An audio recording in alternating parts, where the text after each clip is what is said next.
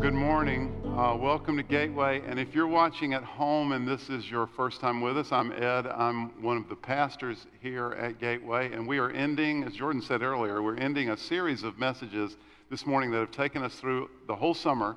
And we've looked at the last 9 chapters of the Old Testament book of 2 Kings. And it is an utterly fascinating period of history.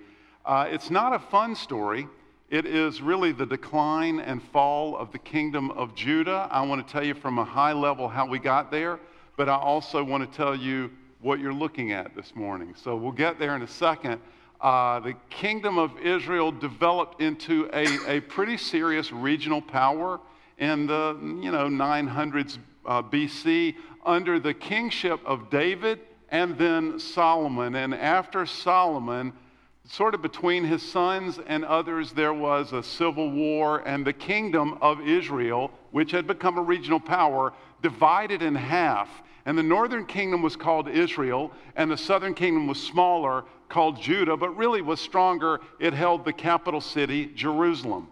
So in 722 BC, after a series of really, really poor management, bad leadership, and consistent leadership that did not seek God, the northern kingdom of Israel fell to the world superpower, the kingdom of Assyria.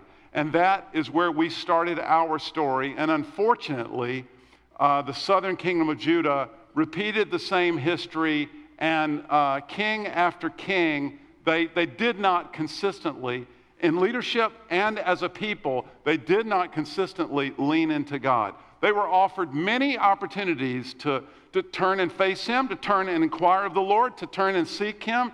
That's why we call this summer series Turning Points. And we've been convinced, we are convinced, and we've been saying it all summer long, we've been provided turning points throughout our lives, and we even believe that what's happening right now in our culture, in our global pandemic, we believe that is, at least in part, God offering us a turning point. One of the key takeaways for me from this whole summer is that God is sovereign over nations and over our lives. And that's part of what this story tells. We started with King Hezekiah. You can see that on the wall. And I don't know if you noticed this through the summer, those of you who have been with us, but we made the good kings gold. So King Hezekiah sought the Lord. The Bible says he was like his father David. And there are 3 chapters in this section of Kings. There are only 9 chapters in all that cover this one king, because it was such a significant time spiritually, a time when it looked like things were going to turn to the north and they were going to seek the Lord, but alas, his son and heir Manasseh was the worst of all the kings and ended up sacrificing his own children, seeking the advice of mediums and spiritists and other gods. And then came Ammon, his son, also not a good king. We had a reform under Josiah, and it was heartening, but it didn't take. And then we saw the short reign of Jehoahaz, the even shorter reign of Jehoiakim, a little longer reign of Jehoiakim, the terribly short reign of Jehoiakim. He reigned for about a minute and a half. And then he was taken away to Babylon, who had now overtaken Assyria as the world power, and King Nebuchadnezzar. And that brings us to the last of our kings this morning, King Zedekiah. So over many years, I've had a number of people at Gateway communicate with me or instead of me on Sunday mornings, and I've just enjoyed them as brothers and friends, but also I have to tell you, I've enjoyed picking apart the scripture with them. So this is typically, when we've done this, is in the summer for a summer series like the one we've just had. And we'll line up a schedule, preaching schedule through the summer, and then we will begin in the spring, in March maybe, or April, and we'll begin to meet together and talk through the scripture. And I have to tell you honestly, those are some of my favorite times of the years, just meeting with them and talking through the scripture. It is so rich. And I've thought for years, you know what? I would just love some Sunday morning to do with Gateway what we do in those times together. A couple of those people who have done that with me over the years are Bill Russell and Dean Salami. And so, you guys, this is an experiment this morning. We are going to do what we do during those times when we are preparing for our series. Now, I don't know if you've heard me say, but over the years, if you've been a part of the communication, you've heard me say, when I go to the scriptures, I will ask 3 questions. I ask, first of all, what did God mean to say to the original audience? What was God saying to this group of people in this time? I had a seminary professor who used to say regularly to us, the Holy Spirit's not going to say anything to you that he hasn't said for the last 3,000 years. So if you come up with something absolutely new, it's guaranteed to be wrong. So what did this passage say? What did the original author intend for the original audience? And then the second question is, all right, what does that mean for us today? And then the third question is, what's the best way to say that? How do we demonstrate that to Gateway on a Sunday morning? Well, we spend our time when we're having these discussions primarily, almost exclusively, with those first 2 questions. And then we divide it up, and then each of us individually will decide, all right, what's the best way to say that? So this morning, we're going to take the tail end of 2 Kings, the last chapter and a fifth, and we're actually going to walk through it, and this is not fully planned, so apologies in advance, but we're going to walk through the last chapter and a fifth together. I hope you picked up on your way in we actually printed the passage because we want you to struggle with it at the same time as we do. Those of you who are watching at home, you're really going to benefit from this if you have a Bible open. 2 Kings is about, halfway through the Old Testament, so maybe a quarter of the way through your Bible. It's a pretty big book, easy to find. We're at the end of chapter 24, and we're going to do the tail end of chapter 24 and all of chapter 25, and here's how this will work. So these are the rules of engagement. We want you engaging with us. So we will read a section, we'll pause, and see what observations we have. And we're going to do this work together, and you're going to watch in real time Dean and Bill and I wrestle with this passage. So, the opening paragraph is really a high-level summary, and then the rest, chapter 25, kind of unpacks that summary. Reading from 2 Kings 24, verse 18. Zedekiah was 21 years old when he became king, and he reigned in Jerusalem 11 years. His mother's name was Hamutal, daughter of Jeremiah. She was from Libnah. He did evil in the eyes of the Lord, just as Jehoiakim had done. It was because of the Lord's anger that all this happened to Jerusalem and Judah. And in the end, he thrust them from his presence. Now Zedekiah rebelled against the king of Babylon. How far do you want? Yeah, let's stop there. First observation for me is the one we made the other night. I think it's striking that the way he summarizes this is not that they were overthrown by Assyria. It's not that devastation happened. It's not this was the end. The way he summarizes it is that they were thrust from the Lord's presence. Yeah, this isn't terribly spiritual, but I'm just 21 years old. I'm thinking, man, we've got kids in our 20s. To become king when so much is still in play. It's just a crazy thought of, I know we've had some even younger, right? But he's still pretty young, even at 21. I don't know if we've answered this question. Is this Jeremiah the prophet? Do y'all know? The Don't know that. Daughter of Jeremiah. I should have looked that up. Daughter of Jeremiah. I bet it is. Well, that's fascinating, because if it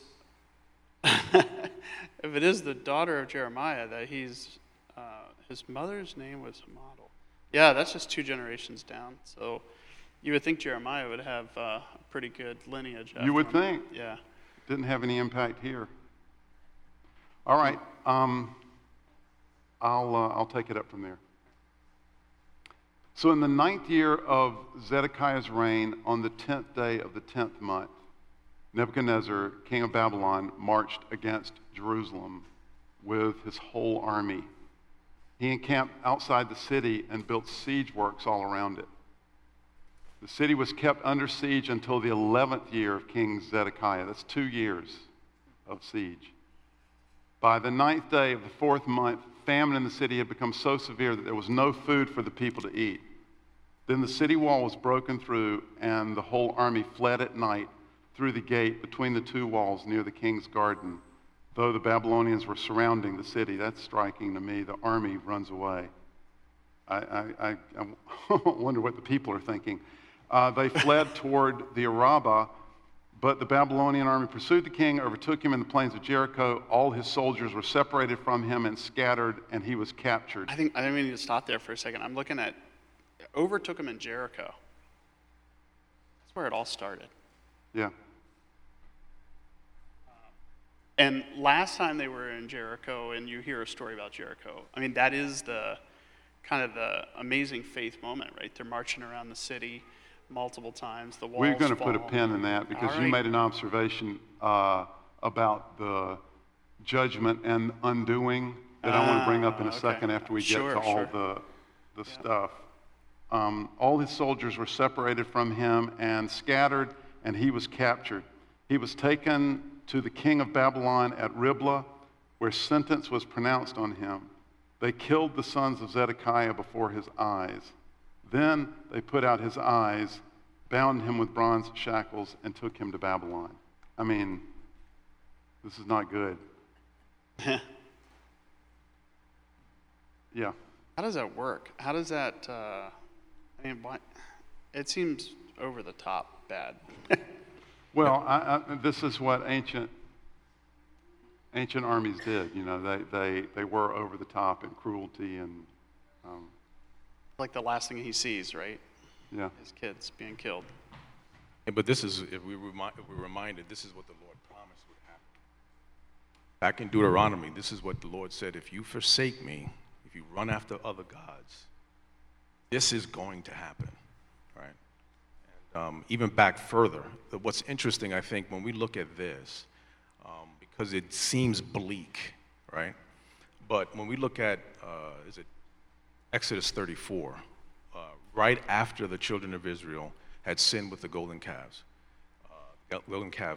Moses asked the Lord to show him his glory because he wanted God to be with them, even though the people had done this horrendous thing. And when he asked God to show him the glory, God, when he says, show me my glory, show me your glory, he pronounces the things about his character, that he's gracious, compassionate, kind, long-suffering, and that even though he loves to forgive, he will not let the guilty go unpunished. They were guilty. There's no question here. This is not a surprise. And while it seems bleak now, we'll get hints later on that the very nature of God is still at play in this thing. You know what's good about that, Dean? It reminds us that because all summer long we've kind of, in and out of the story, we have said this is not good news. But it kind of is good news, oddly, because it lets us know God keeps his promise. He does what we can count on him for the good stuff because he said he was going to do this. By the way, he did it. Right. And the good thing is because he came through on the bad stuff, we can count on the good stuff too. Yeah, that's a good word. You're up. Verse 8. Yeah. On the 7th day of the 5th month, in the 19th year of Nebuchadnezzar, king of Babylon, Nebuzaradan, commander of the imperial guard, an official of the king of Babylon, came to Jerusalem. He set fire to the temple of the Lord, the royal palace, and all the houses of Jerusalem. Every important building he burned down. The whole Babylonian army under the commander of the imperial guard broke down the walls around Jerusalem. And Nebuzaradan, the commander of the guard, carried into exile the people who remained in the city, along with the rest of the populace and those who had gone over to the king of Babylon. But the commander left behind some of the poorest people of the land to work the vineyards and fields. So when I said last week that we weren't really completely done yet, this is what completely done looks like. Yeah. They just brought devastation. They wrecked the city. Except it's interesting, right? Like, it's like the people that get the brunt of it are all the royalties, the people in big homes. So actually in the ESV, I think it says great houses that was destroyed. But the poorest people are left alone. I think that's kind of fascinating. All right, Dean, are you reading? Okay, Because sure. now we get into all of this, the detail. The Babylonians broke up the bronze pillars, the movable stands, and the bronze sea that were at the temple of the Lord, and they carried the bronze to Babylon. They also took away the pots, shovels, wick, trimmers, dishes, and all the bronze articles used in the temple service. The commander of the imperial guard took away the censers and sprinkling bowls, all that were made of pure gold or silver. Keep reading. The bronze from the two pillars, the sea, and the movable stands which Solomon had made for the temple of the Lord was more than could be weighed. Each pillar was 18 cubits high. The bronze capital on top of one pillar was 3 cubits high and was decorated with a network of pomegranates of bronze all around. The other pillar with its networks was similar. The commander of the guard took as prisoners Seraiah, the chief priest, Zephaniah, the priest next in rank, and the 3 doorkeepers. Of those still in the city, he took the officer in charge of the fighting men and 5 royal advisors. He also took the secretary who was chief officer in charge of conscripting the people of the land, and 60 of the conscripts who were found in the city. Nebuzaradan, the commander, took them all and brought them to the king of Babylon in Riblah. There, at Riblah, in the land of Hamath, the king had them executed. So Judah went into captivity away from her land. All right. When we were talking, William, we all made note of how ridiculous the detail is here. The bronze pillars, movable stands, the wicks and the dishes and all the bronze, and it lists all of those things. And you had an interesting kind of query about that. Yeah, why is there so much detail? I mean, I get it on the way when God was, giving them instruction on how to create all this stuff. Which that's where this detail appears. Back in Leviticus and Solomon's time, you Right. get all of this detail. Yeah, and I think the thing that I came to, and I've heard this before, and maybe it's a rabbinic teaching or something like that, where they judgment is seen as in symmetry to how God also builds up, and that's kind of a fascinating thing. And actually, I didn't even notice until this morning the Jericho thing, and I'm like, oh my word, the symmetry goes all the way back to Jericho. So he's all the stuff, all that detail, God is systematically dismantling it all. Yeah, I'm struck with the sentence that's the end of your reading there, Dean. So Judah went into captivity away from her land. I mean, that's just like a sentence. Right. And that's almost like saying America became independent in 1776, and that's it. Right. I mean, that one sentence is... It's a game changer. It changes the course of history.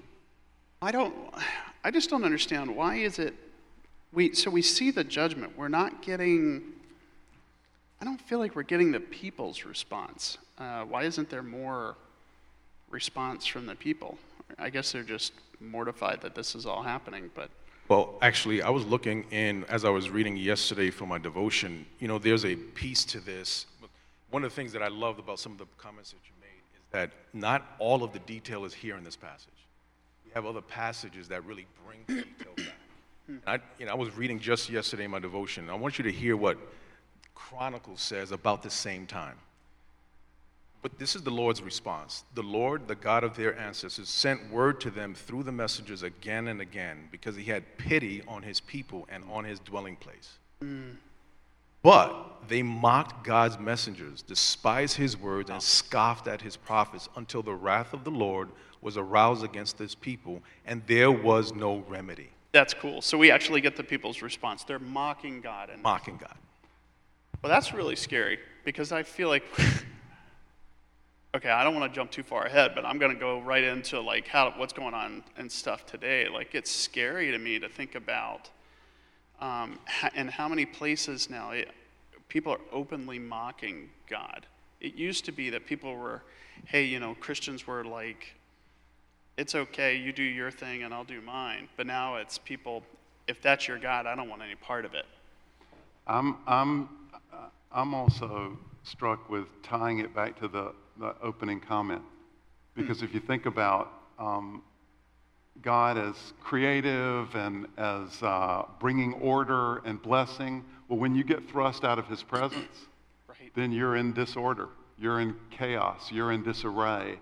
And I think, for me, the application point for that is our lives, our marriages, our whatever.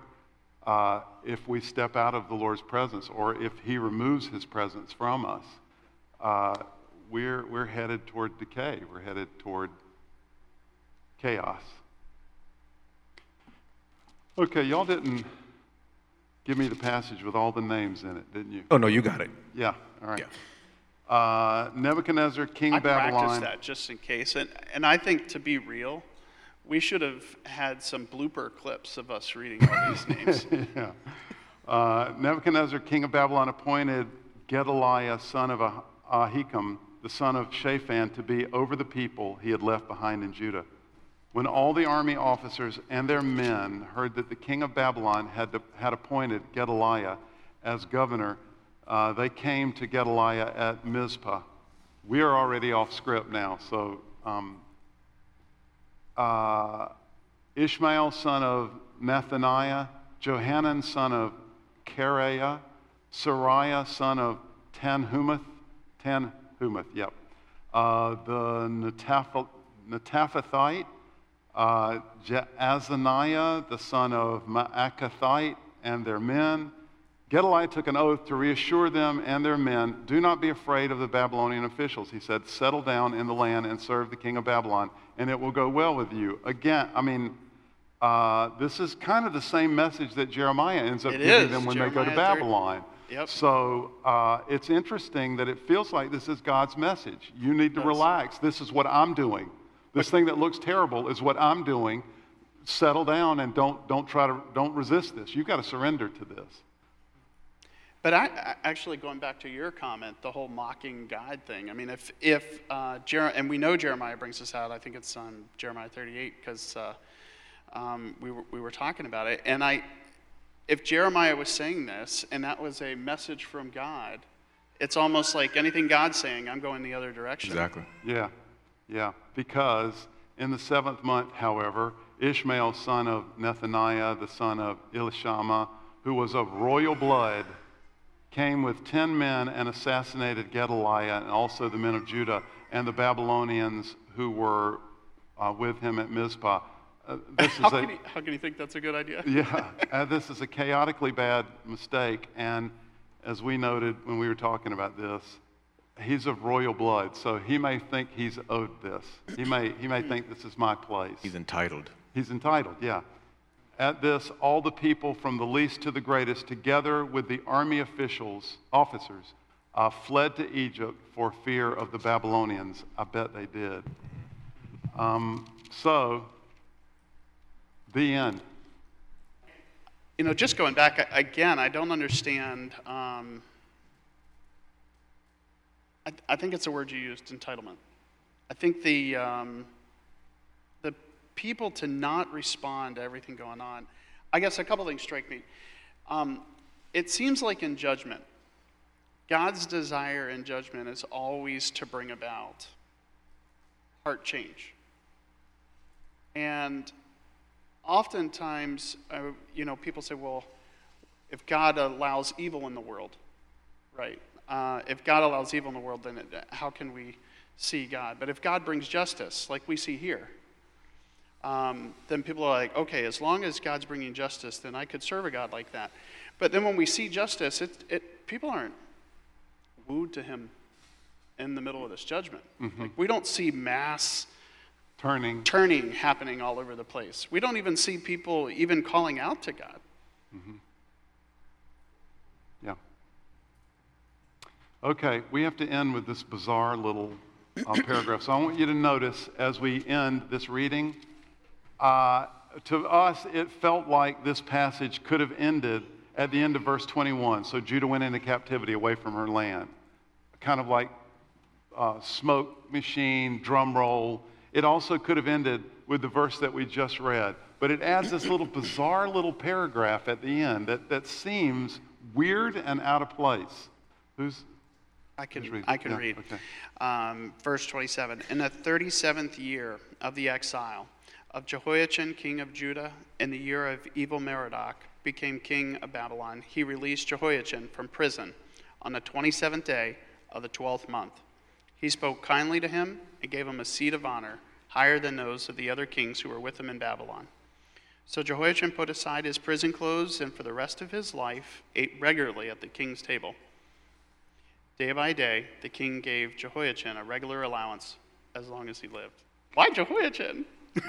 Yeah, and this is obviously years later. This is we've jumped forward in time. They're in Babylon. I mean, they're in exile in Babylon now.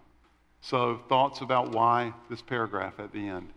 I think it's a reminder of the very character of God that we mentioned before. He's willing to be compassionate, forgiving, right? He wants to be that.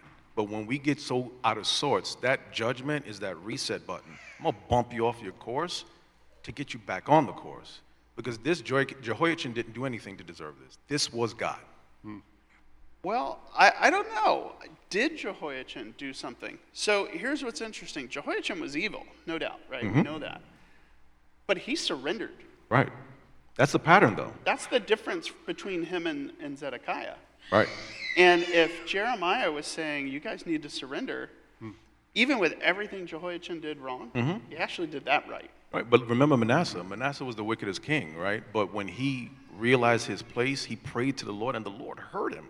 Yeah. God is not wanting to destroy us because he's just mean. He just wants us to step back from the foolishness. That's all. So with our theme, he's as you said, Dean, he's elbowing us. He's bumping us to get our attention. So we'll turn. So we'll look to him. He's constantly in the business of doing that. Very good at doing that. All right, so Bill, what do you walk away with from the last 9 chapters of 2 Kings? You got a couple of minutes. Yeah, I won't talk too long. I think the big arc for me is recognizing that people get stuck in their path. And when God was... What do you mean get stuck in their path?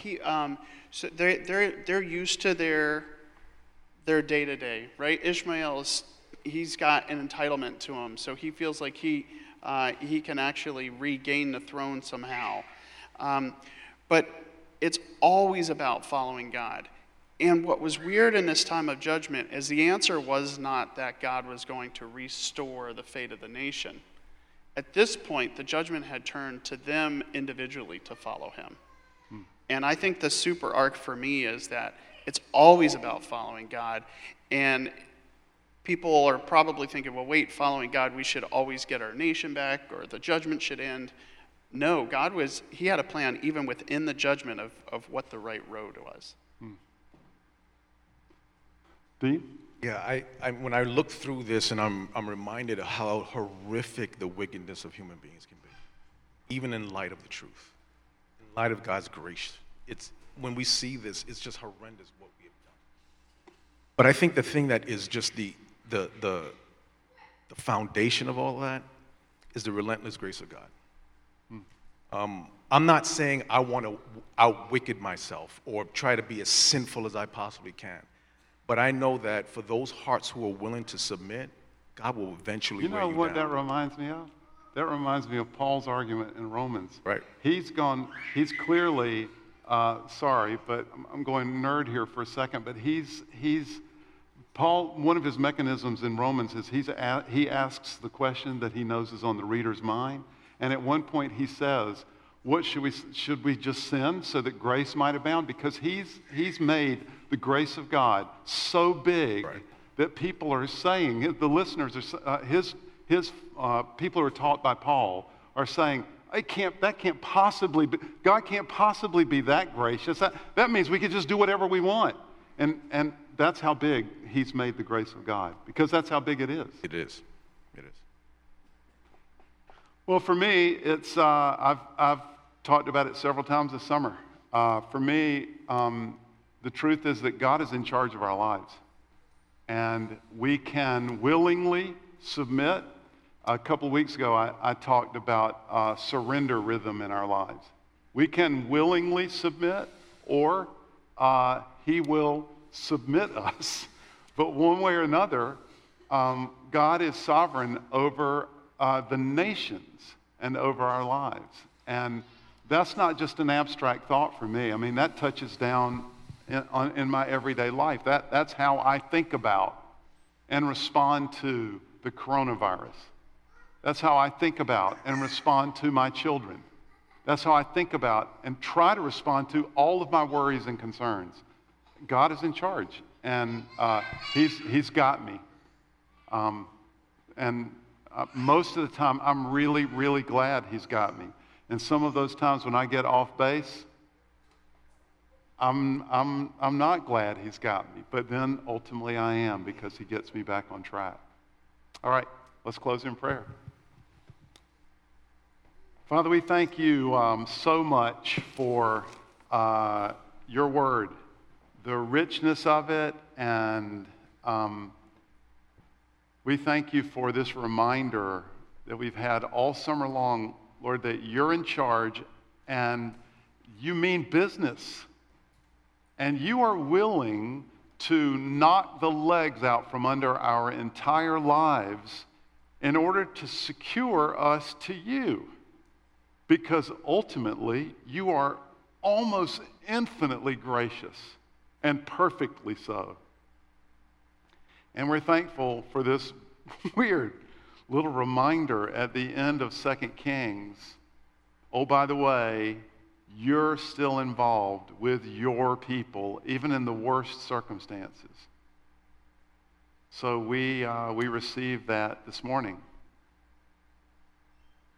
In Jesus' name we pray, and all God's people said, Amen. Amen.